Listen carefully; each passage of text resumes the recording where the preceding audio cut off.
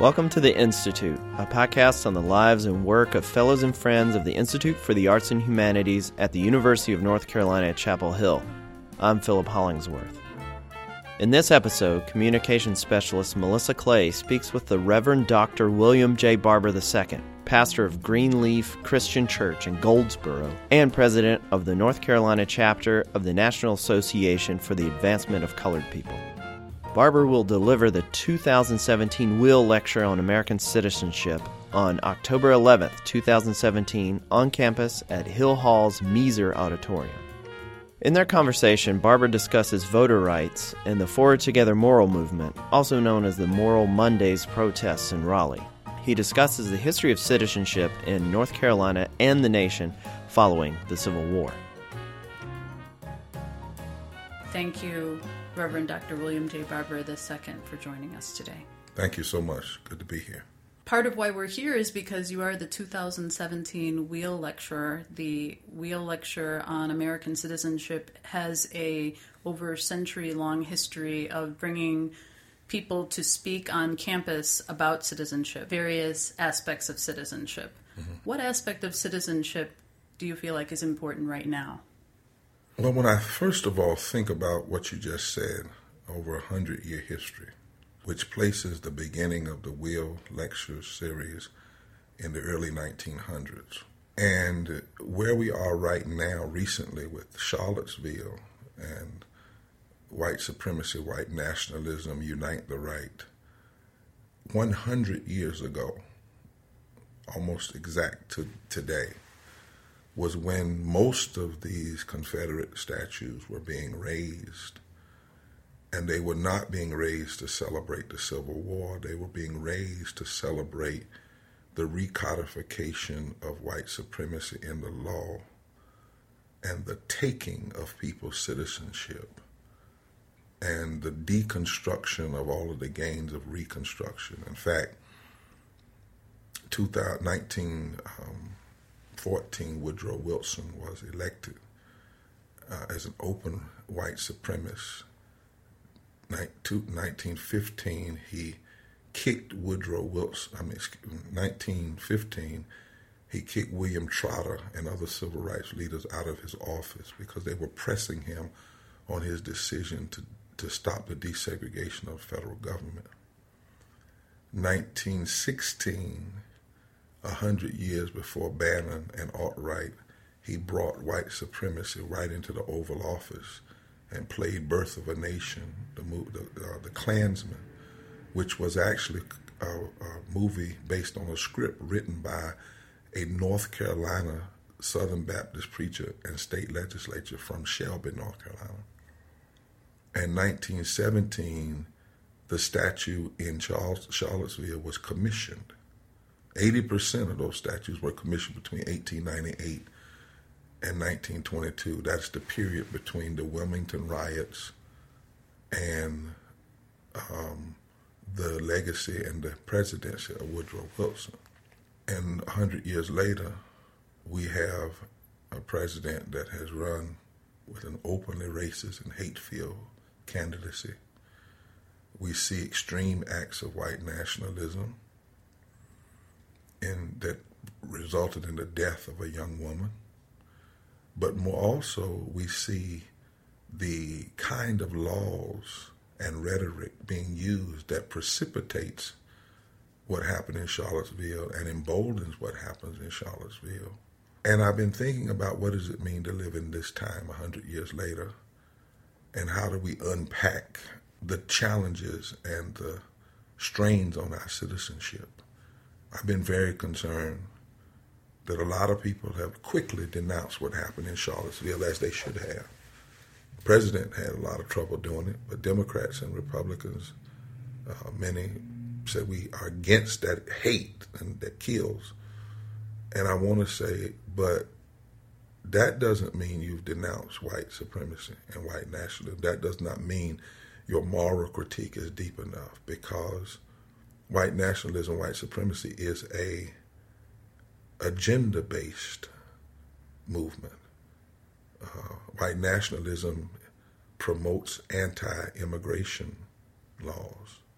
and anti-immigrants, particularly our brown immigrants, Latino and other immigrants. White nationalism is anti-voting rights. White nationalism would not support health care for all or living wages or entitlements because they racialize entitlements. They don't support diverse, integrated, well-funded public education.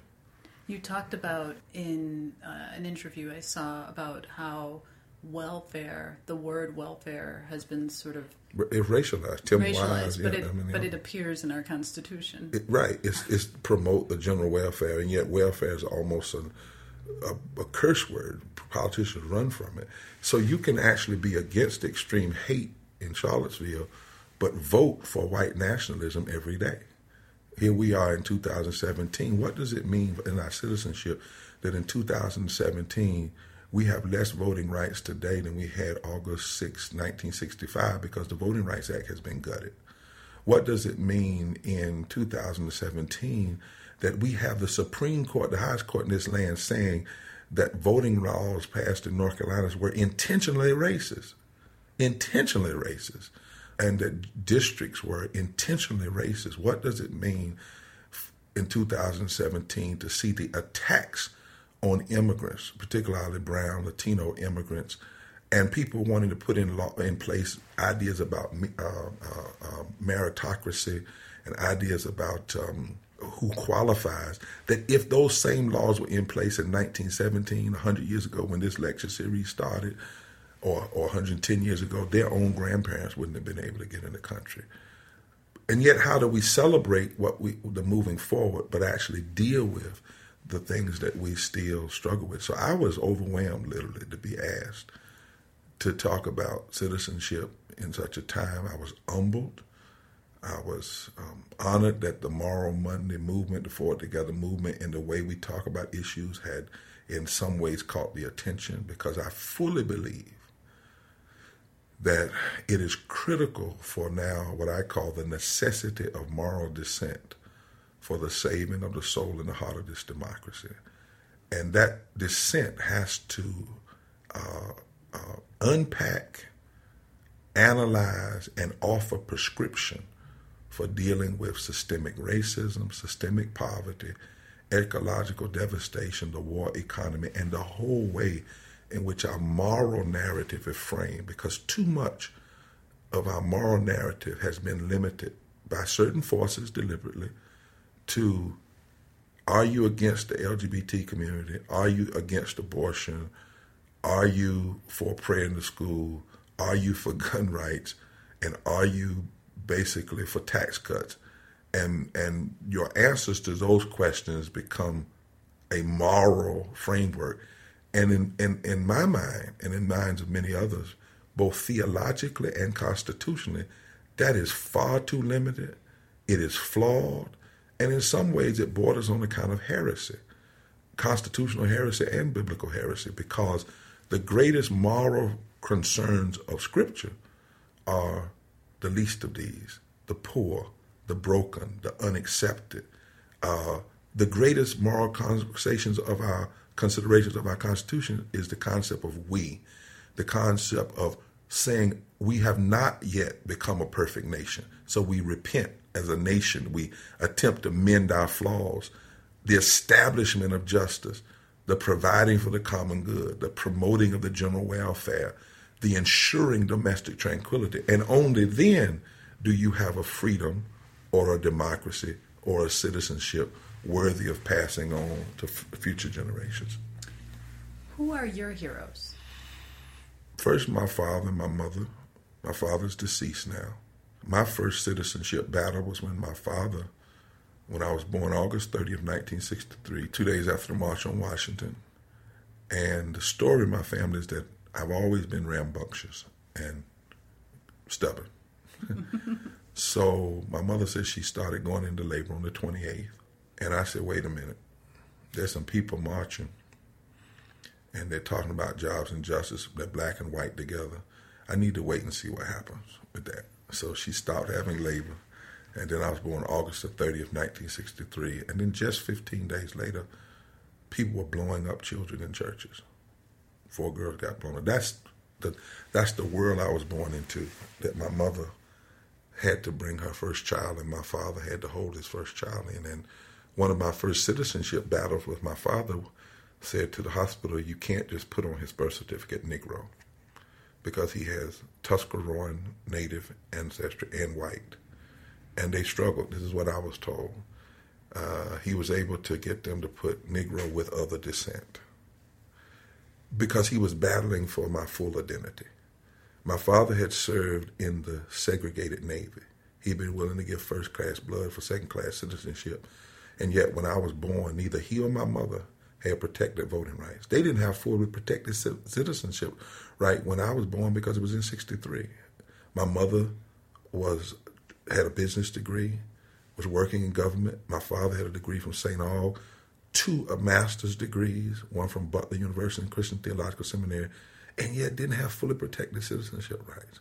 So they're my first heroes. They made a decision, my parents did in the 1960s, right after, I think around 66, to answer the call of a principal from Eastern North Carolina, because my father was born in Eastern North Carolina. And E.V. Wilkins was the principal of Union School in Roper, North Carolina. He called my father and said, I need you to come back home to help us with integration. Because 1966, 67, 68, the schools in Washington County had still not integrated. This is 14 years after Brown. And my father and mother made a decision that meant I would have to be entered into segregated kindergarten, first grade, their firstborn son. My father, a veteran. My mother, a government worker. My father had been a teacher. And yet, I went to segregated kindergarten. And I think about that often. They could have decided to stay in the Midwest. My father was a part of a denomination that was predominantly white, the Christian Church Disciples of Christ. In some ways, he was considered a star, an uprising star. But he chose for a greater cause to come back to the South. That, to me, is heroic. Didn't always understand it, but I understand it more now. And then I read all the time, from the prophets in the Bible to, as I say, that brown-skinned Palestinian Jew that was raised in the ghetto of Nazareth named Jesus. People like Mother Jones and Lucretia Mott and Frederick Douglass and Harriet Tubman and Sojourner Truth and Mary McLeod Bethune and A. Philip Randolph, W.B. Du Bois, all of those persons, Dorothy Day, I think bits and pieces, Rabbi Heschel. I love that quote Rabbi Heschel writes John Kennedy before the March on Washington, where he says to John Kennedy, if, in essence, and I paraphrase, if we continue to treat the Negro as we do in America, we forfeit the right to worship God. And this is when he was pressing John Kennedy, who was kind of nervous about supporting the Civil Rights Act of 64. Or Fannie Lou Hamer that says, I get sick and tired of being sick and tired. Whose testimony was so powerful at the Democratic Convention that Lyndon Baines Johnson had to interrupt it with a phony news conference. I love reading the other side of Rosa Parks, the books by people like Jean Theo Harris that says Rosa Parks wasn't some little easygoing woman, that she was radical, that she chose when the killers of Emmett Till were acquitted to sit down that we might stand up. She said, I'm not going to try to kill the police. I'm going to go after the system of Jim Crow. And in her whole life and legacy. So there are a lot of people that I get bits and pieces from that I don't know if I call them heroes or mentors or examples. A few weeks ago I had the privilege of preaching in Rankin Chapel, Howard University, and forgot my robes. My doctoral robe, my preaching robe, my bishop robe. I didn't have a robe. All I had was it just didn't pack them. And I get there, and I was in tears when the dean of the chapel says the only robe that we think will fit you will be Howard Thurman's robe. He said, we normally keep this up. And I said, I can't fit Howard Thurman, because I had all the pictures I'd seen. He was much smaller than me. And they brought in Howard Thurman's robe. And it was a struggle to get it on, almost as though the robe was saying, did you really understand? Because I've been reading Howard Thurman all my life. Jesus and the Disinherited, Deep Calleth Unto Deep. You know, his whole commentary on Blessed Are They That Mourn, which doesn't mean merely people who cry over their personal situation, but people who have such a capacity to cry over the hurt and injustices being committed against other people and then mourn to the point of doing something. He says, you shall become, and then that rope slipped on. And I had the privilege of preaching. And then in the audience, I was looking at another one of my sheroes, Mary Wright Edelman. I'm looking at her and wearing Howard Thurman's robe and thinking, I'm just a country boy, born in Indianapolis, Indiana, 2 days after the March on Washington, raised on a farm and in the country of eastern North Carolina. It's quite moving. And then in recent days, you know, I've grown to love and admire the work of people like Bishop Yvette Flunder, who's a same gender-loving leader of TFAM and the College of Affirming and Accepting Bishops, and recently was consecrated as bishop in the College of Affirming and Accepting Bishops by her. And her intellect, her commitment, her welcoming of all people as a same gender-loving person and minister is just, to me, heroic in so many ways, along with people like Nancy Petty, the pastor of Pullen Memorial Baptist Church, and Bishop Tanya Rawls out of Charlotte. If I keep on naming them, basically, now I'll name you as a hero because it's something. What have you, well, another question, along that line, I want to ask you, what have you learned about leadership? We is the most important word in the justice vocabulary. When we started the Forward Together Moral Movement, HKMJ People's Assembly in 2007, my question was simply to the people in this state, is if the same people that attack voting rights attack public education, the same people that attack public education attack living wages, same people that attack living wages attack health care, same people that attack health care tend to attack the LGBT community, the same people that attack the LGBT community tend to attack the immigrant community. If they are cynical enough to be together, why aren't we courageous and smart enough to come together? Why don't we model what happened in the 1860s, right after slavery, and build fusion coalitions? When black and white people found their commonality, came together and transformed the nation.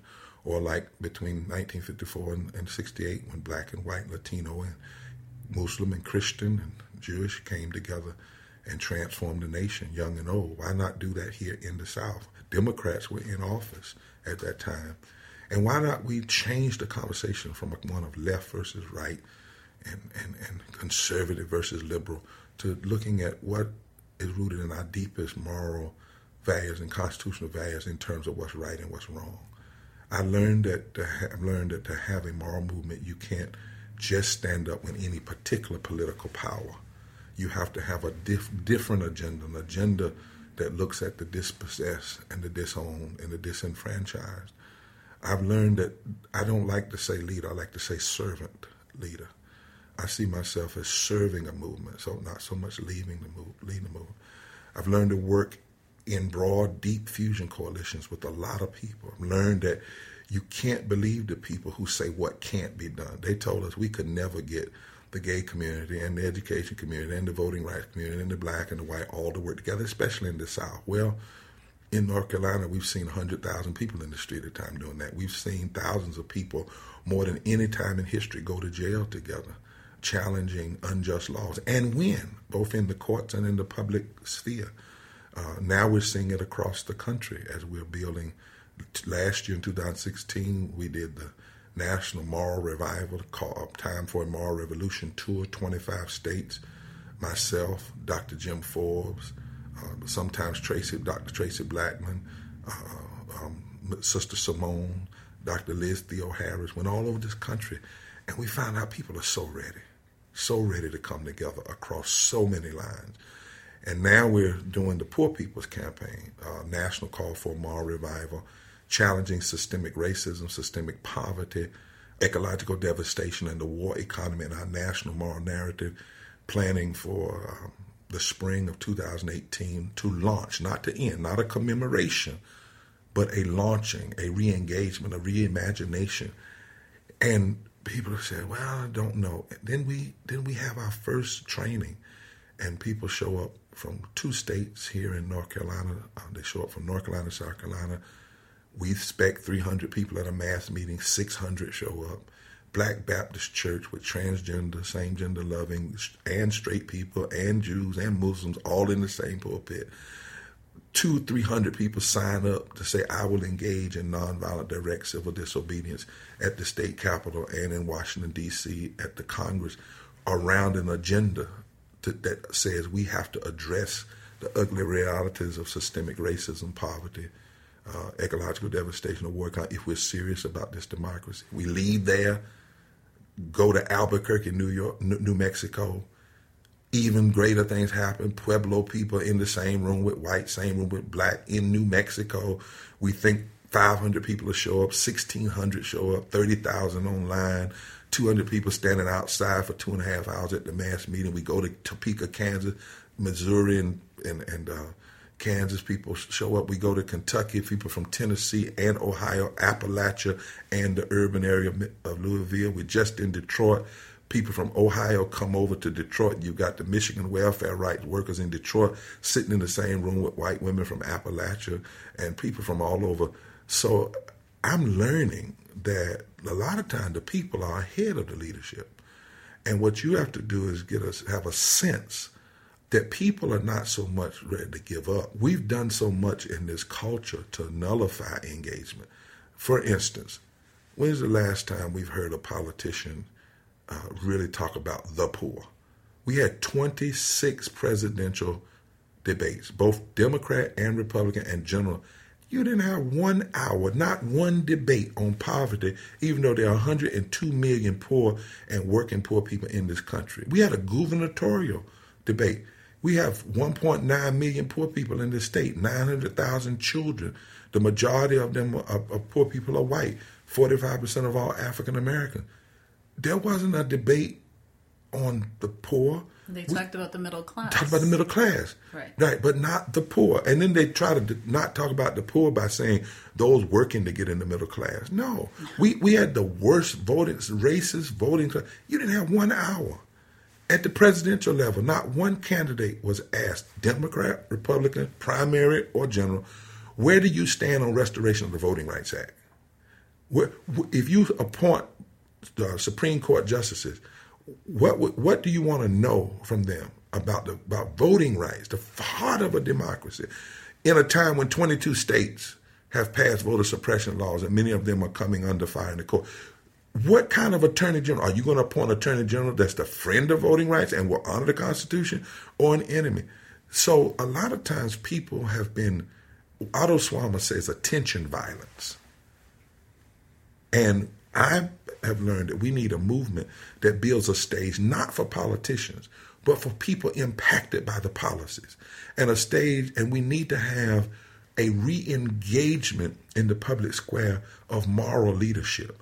Every progressive thing that we hold dear today, from Social Security to the Civil Rights Movement to the abolition of slavery, had a deep moral underpinning where people of faith did not hide in quarantine. They came in the public square. I think it's Henry David Thoreau was asked one time by one of his friends, why are you in jail? He said, why aren't you? And he said, this was in the middle when he's challenging slavery. And then they said, well, will you kind of repent? You know, you're creating a little stir here with all this civil disobedience. And Henry said, the only thing I'm going to repent of is for not asking sooner what demon possessed me so long to be so quiet. I've learned that we must have a deep moral critique of what we see going on now in this moment, in the 21st century.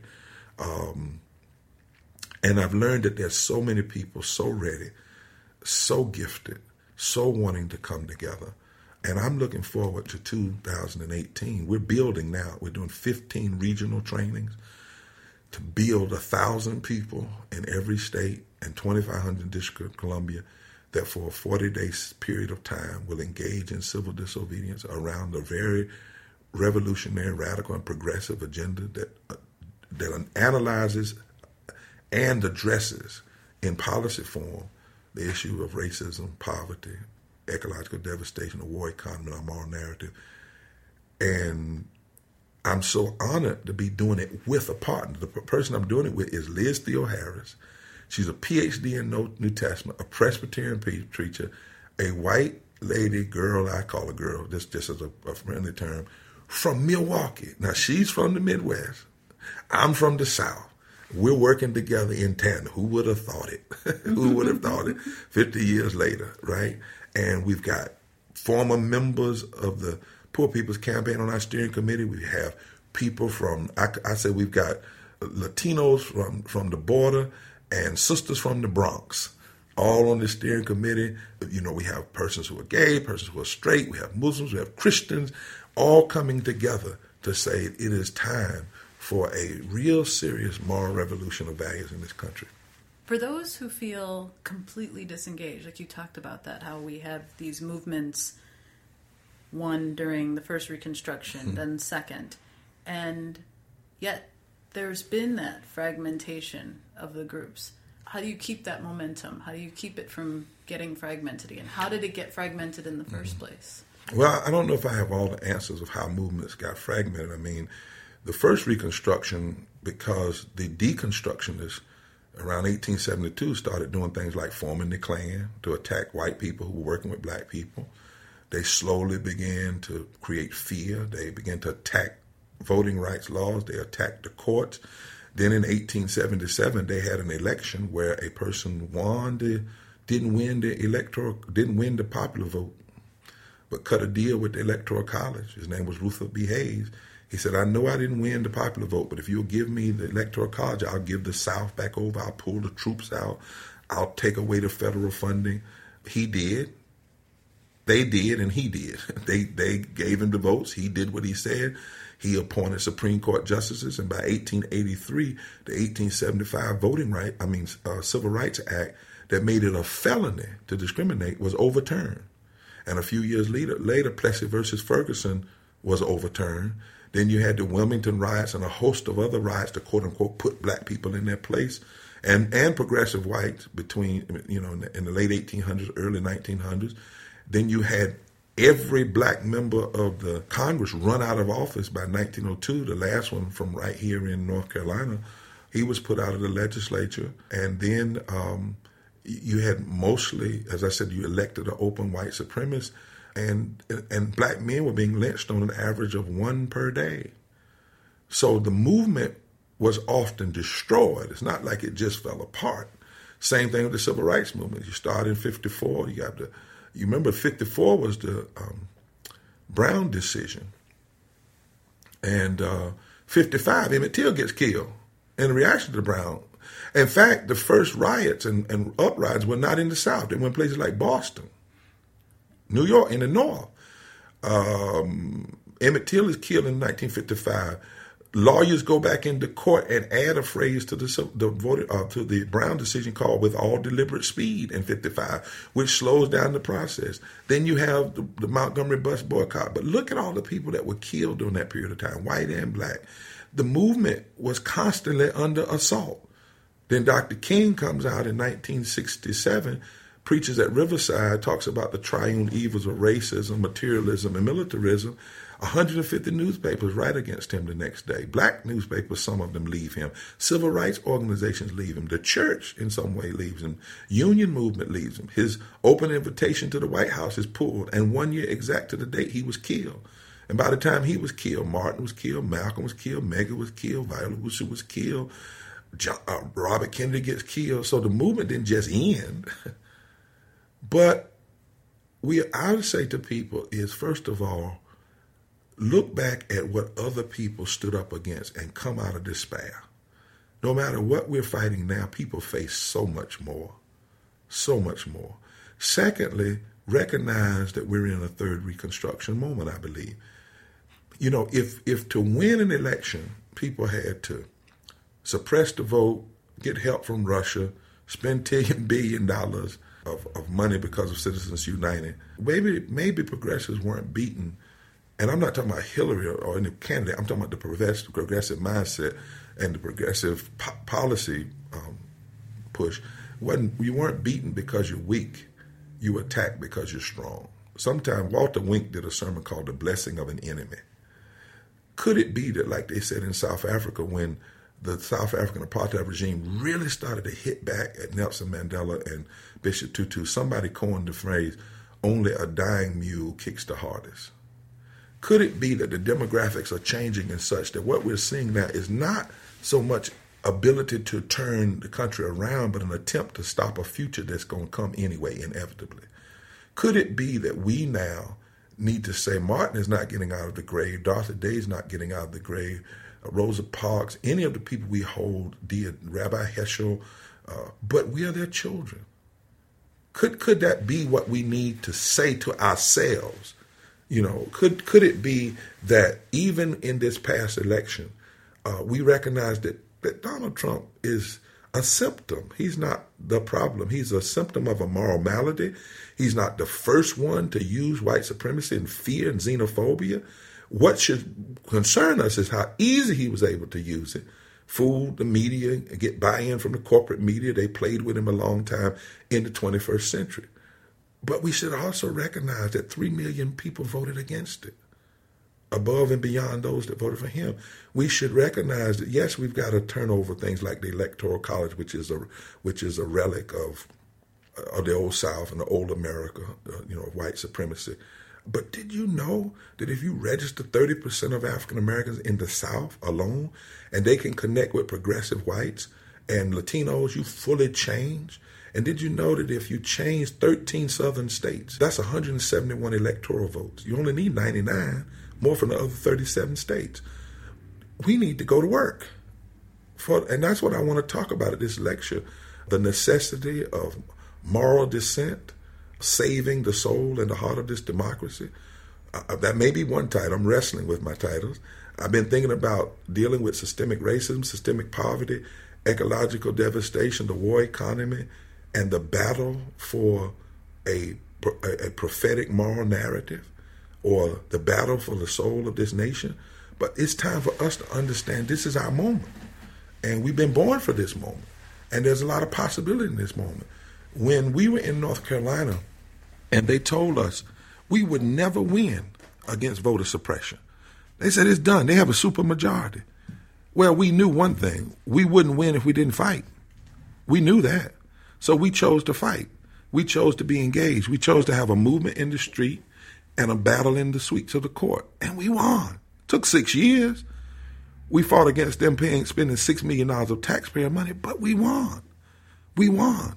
And so it is important now, I believe, for people who believe in liberty and justice and grace and mercy and a prophetic, revolutionary type moral narrative that says the first priority, in fact, here it is. Article 11, Section 4 of the North Carolina Constitution, I think I'm going to talk about this in my lecture, says beneficent provision for the poor and the unfortunate is the first duty of a civilized and nation and Christian state. Now, that was put in the law in 1800. It says not the second duty, but the first duty, which means a whole lot of what we're doing is violating our very constitutional principle. Our Constitution says we hold these truths to be self-evident in North Carolina, that all persons, this is 1800s language, are created equal, endowed by their Creator with certain inalienable rights, life, liberty, the enjoyment of the fruit of their own labor, and the pursuit of happiness. How in the world can we have a state that doesn't have labor rights and doesn't believe in living wages, and people swear to uphold the Constitution, and one of the first principles is to enjoy the fruit of your own labor? We need a movement that says to people, if you're going to put your hand on the Bible and claim all this allegiance to Christianity, claim all this allegiance to faith as a political officer, then let's look at what's in that Bible. There's something in there about Isaiah 58, loosing the bands of wickedness, which means paying people what they deserve.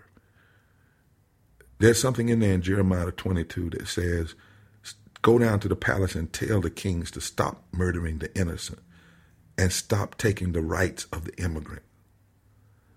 There's something in there that says every nation is going to be judged by how you treat the poor, how you treat the least of these, how you treat the sick, how you treat the stranger. We have to have the same kind of moral courage that people before us had. And we cannot, maybe this will be the title, we cannot give up on the democracy. I said that lastly when I was at the Democratic convention, and people said, well, how did you get there? First of all, what you should know is during that time, we were on the moral revival, and we marched on both the Republican and the Democratic convention. People don't know that. We delivered a higher ground moral agenda. Clergy did that were part of it. At the Republican convention, when our assistant went over to tell them that ministers were coming, they said, yeah, we're glad to have them. When they saw us and the agenda, we almost got arrested, and that's on tape. Because they thought, it was just this group that was going to say, we're for you, because you're against gay people and against women's right to choose. But we are not that crowd that believes you're supposed to just pray P-R-A-Y for a president or anybody while they are P-R-E-Y-I-N-G praying on the least of these and violating fundamental constitutional right. We went to the Democratic convention. And we had to push. It didn't easily. Finally got one of the top aides to come down, and I was asked if I would speak. And at first I said, to when the request came in. Why? Because because as a moral leader, I wasn't interested in just being identified with any one particular candidate. And then I talked to Dr. Forbes and Sister Simone and others who were around, and they said, the message you've been delivering in the moral revival, maybe in some way the Spirit is giving an opportunity. So I did accept it. And I had to challenge them because some people didn't want me to say certain things and wanted me to, as they do in any political campaign, they want to engage in some kinds of scripting. And I said, because I'm not here to necessarily endorse any particular candidate, even though I was clear that we certainly had to make a choice. But in order to choose the right candidates, we need to have the right critique and the right moral framework. And that's why that night, for a few minutes, I talked about the heart of the nation. There's a book out on the heart of our democracy.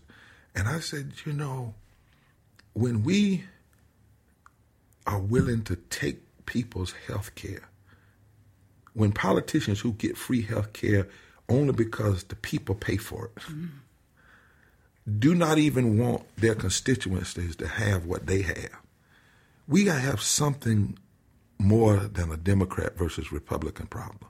We have a heart problem. When neither party has passed full immigration reform when they've had full power, we have something deeper than a left versus right issue.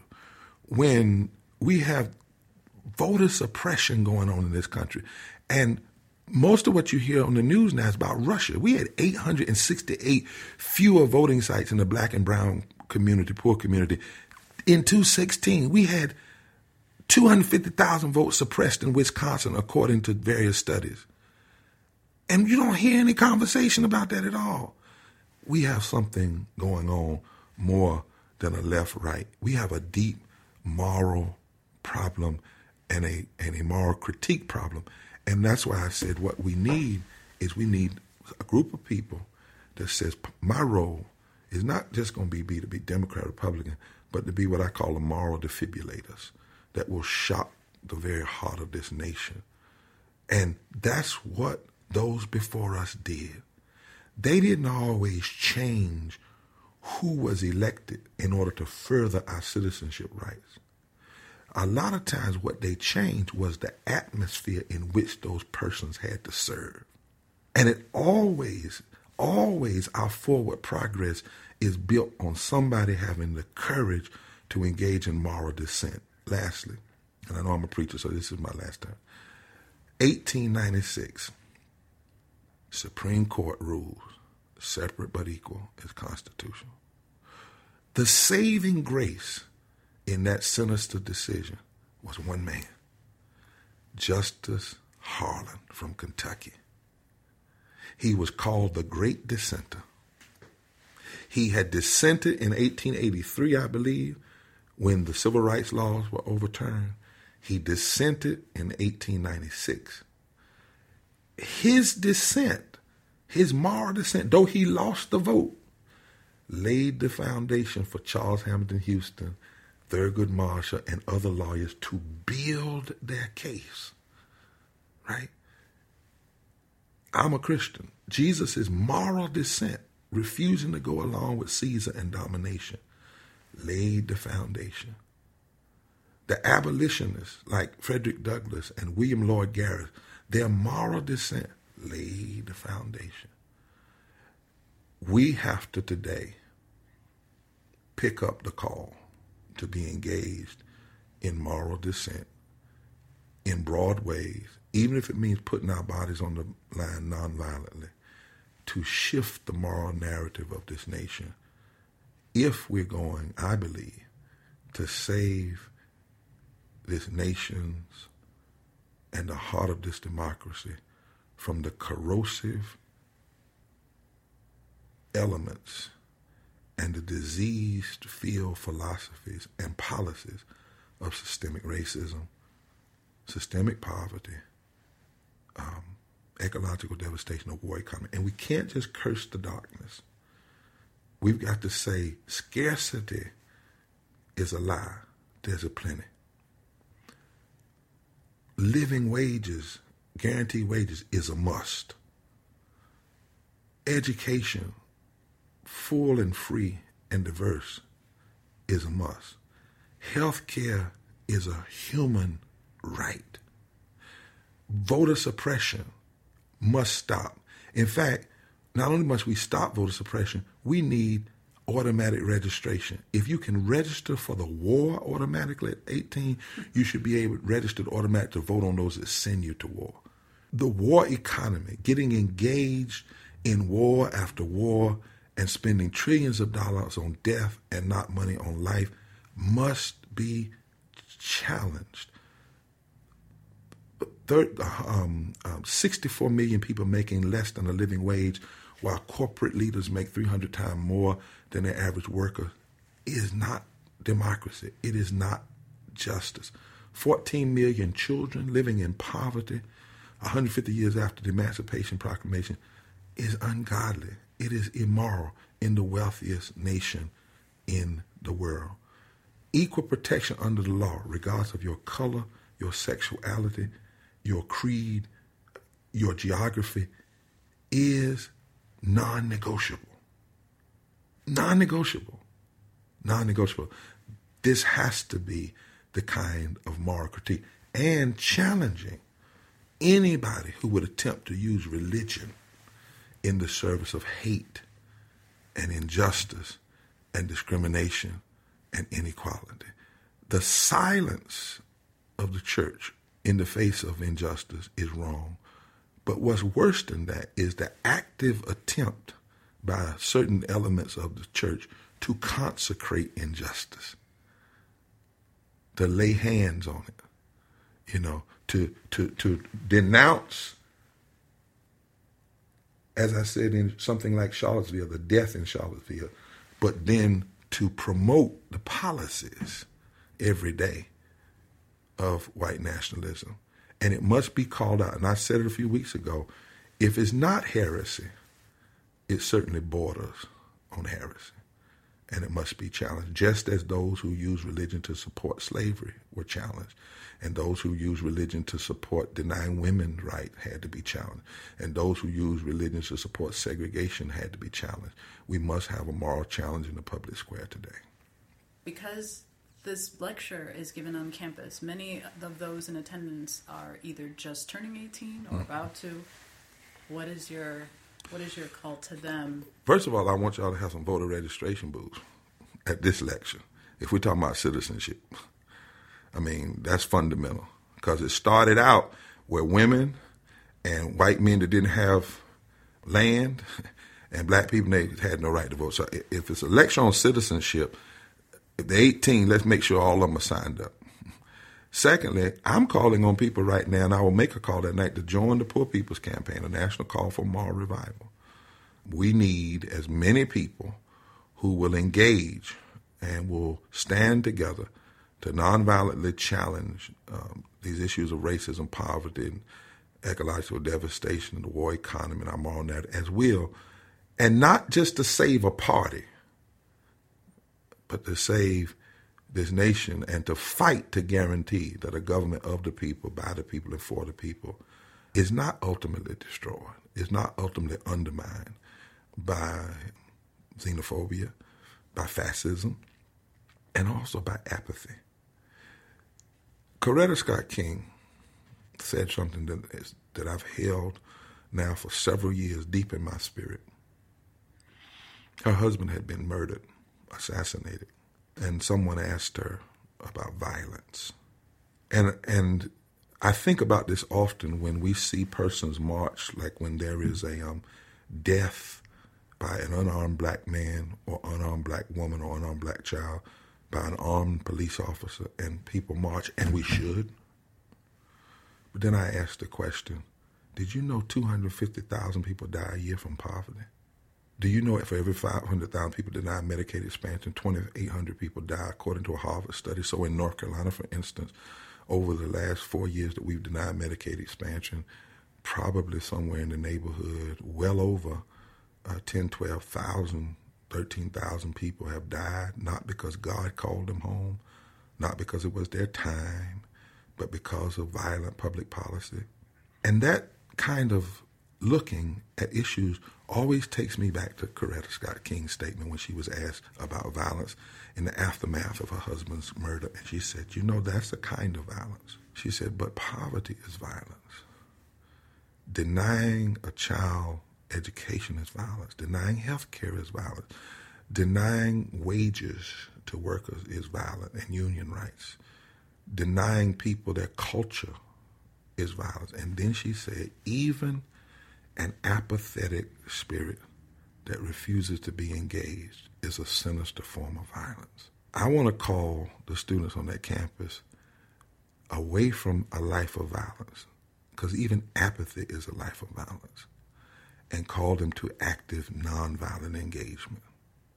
Nonviolent engagement.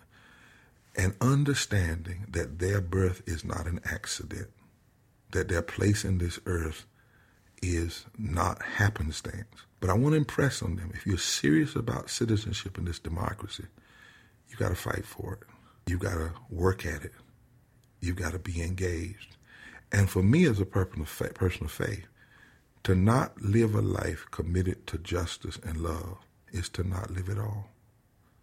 It is like a waste of time. It literally is a waste of time. And I'm calling people, in the few years we have, I've had death threats, numerous of them, and I think about them often and pray for the people who would be so mean that they want to kill somebody because I want health care for all human beings. They want to kill somebody because I say that in the nation of immigrants, you ought to love immigrants, and it's wrong for immigrants now to try to deny immigrants in a way that their own grandparents wouldn't have been able to get in. But so I pray for them. But I also am reminded by some of the threats sometimes how fragile life is. And if life is fragile, the worst thing you want to do, I believe, is to not be engaged and committed. Because whether you live 0 to 30, 0 to 40, or 0 to 120, eternity is longer than that. Eternity, whatever you believe about eternity, is longer than that. You know that once you leave here, you're not coming back. At least you haven't, nobody's seen Elvis lately. I mean, really? So then what matters is that while you're here, who do you help? Who do you lift up?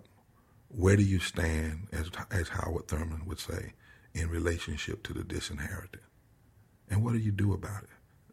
And it's important not to just see that as an individual question, but to see that as a collective question of our times. Thank you. Thank you so much. Thank you. Reverend Dr. Barber. Thank you so much. Glad to be with you. All right. Check back at ih.unc.edu for the latest news on our fellows and upcoming events at Hyde Hall. You can find all our episodes of the podcast on our website, as well as iTunes, SoundCloud, and Stitcher. Please like us on Facebook and follow us on Twitter at IEH_UNC.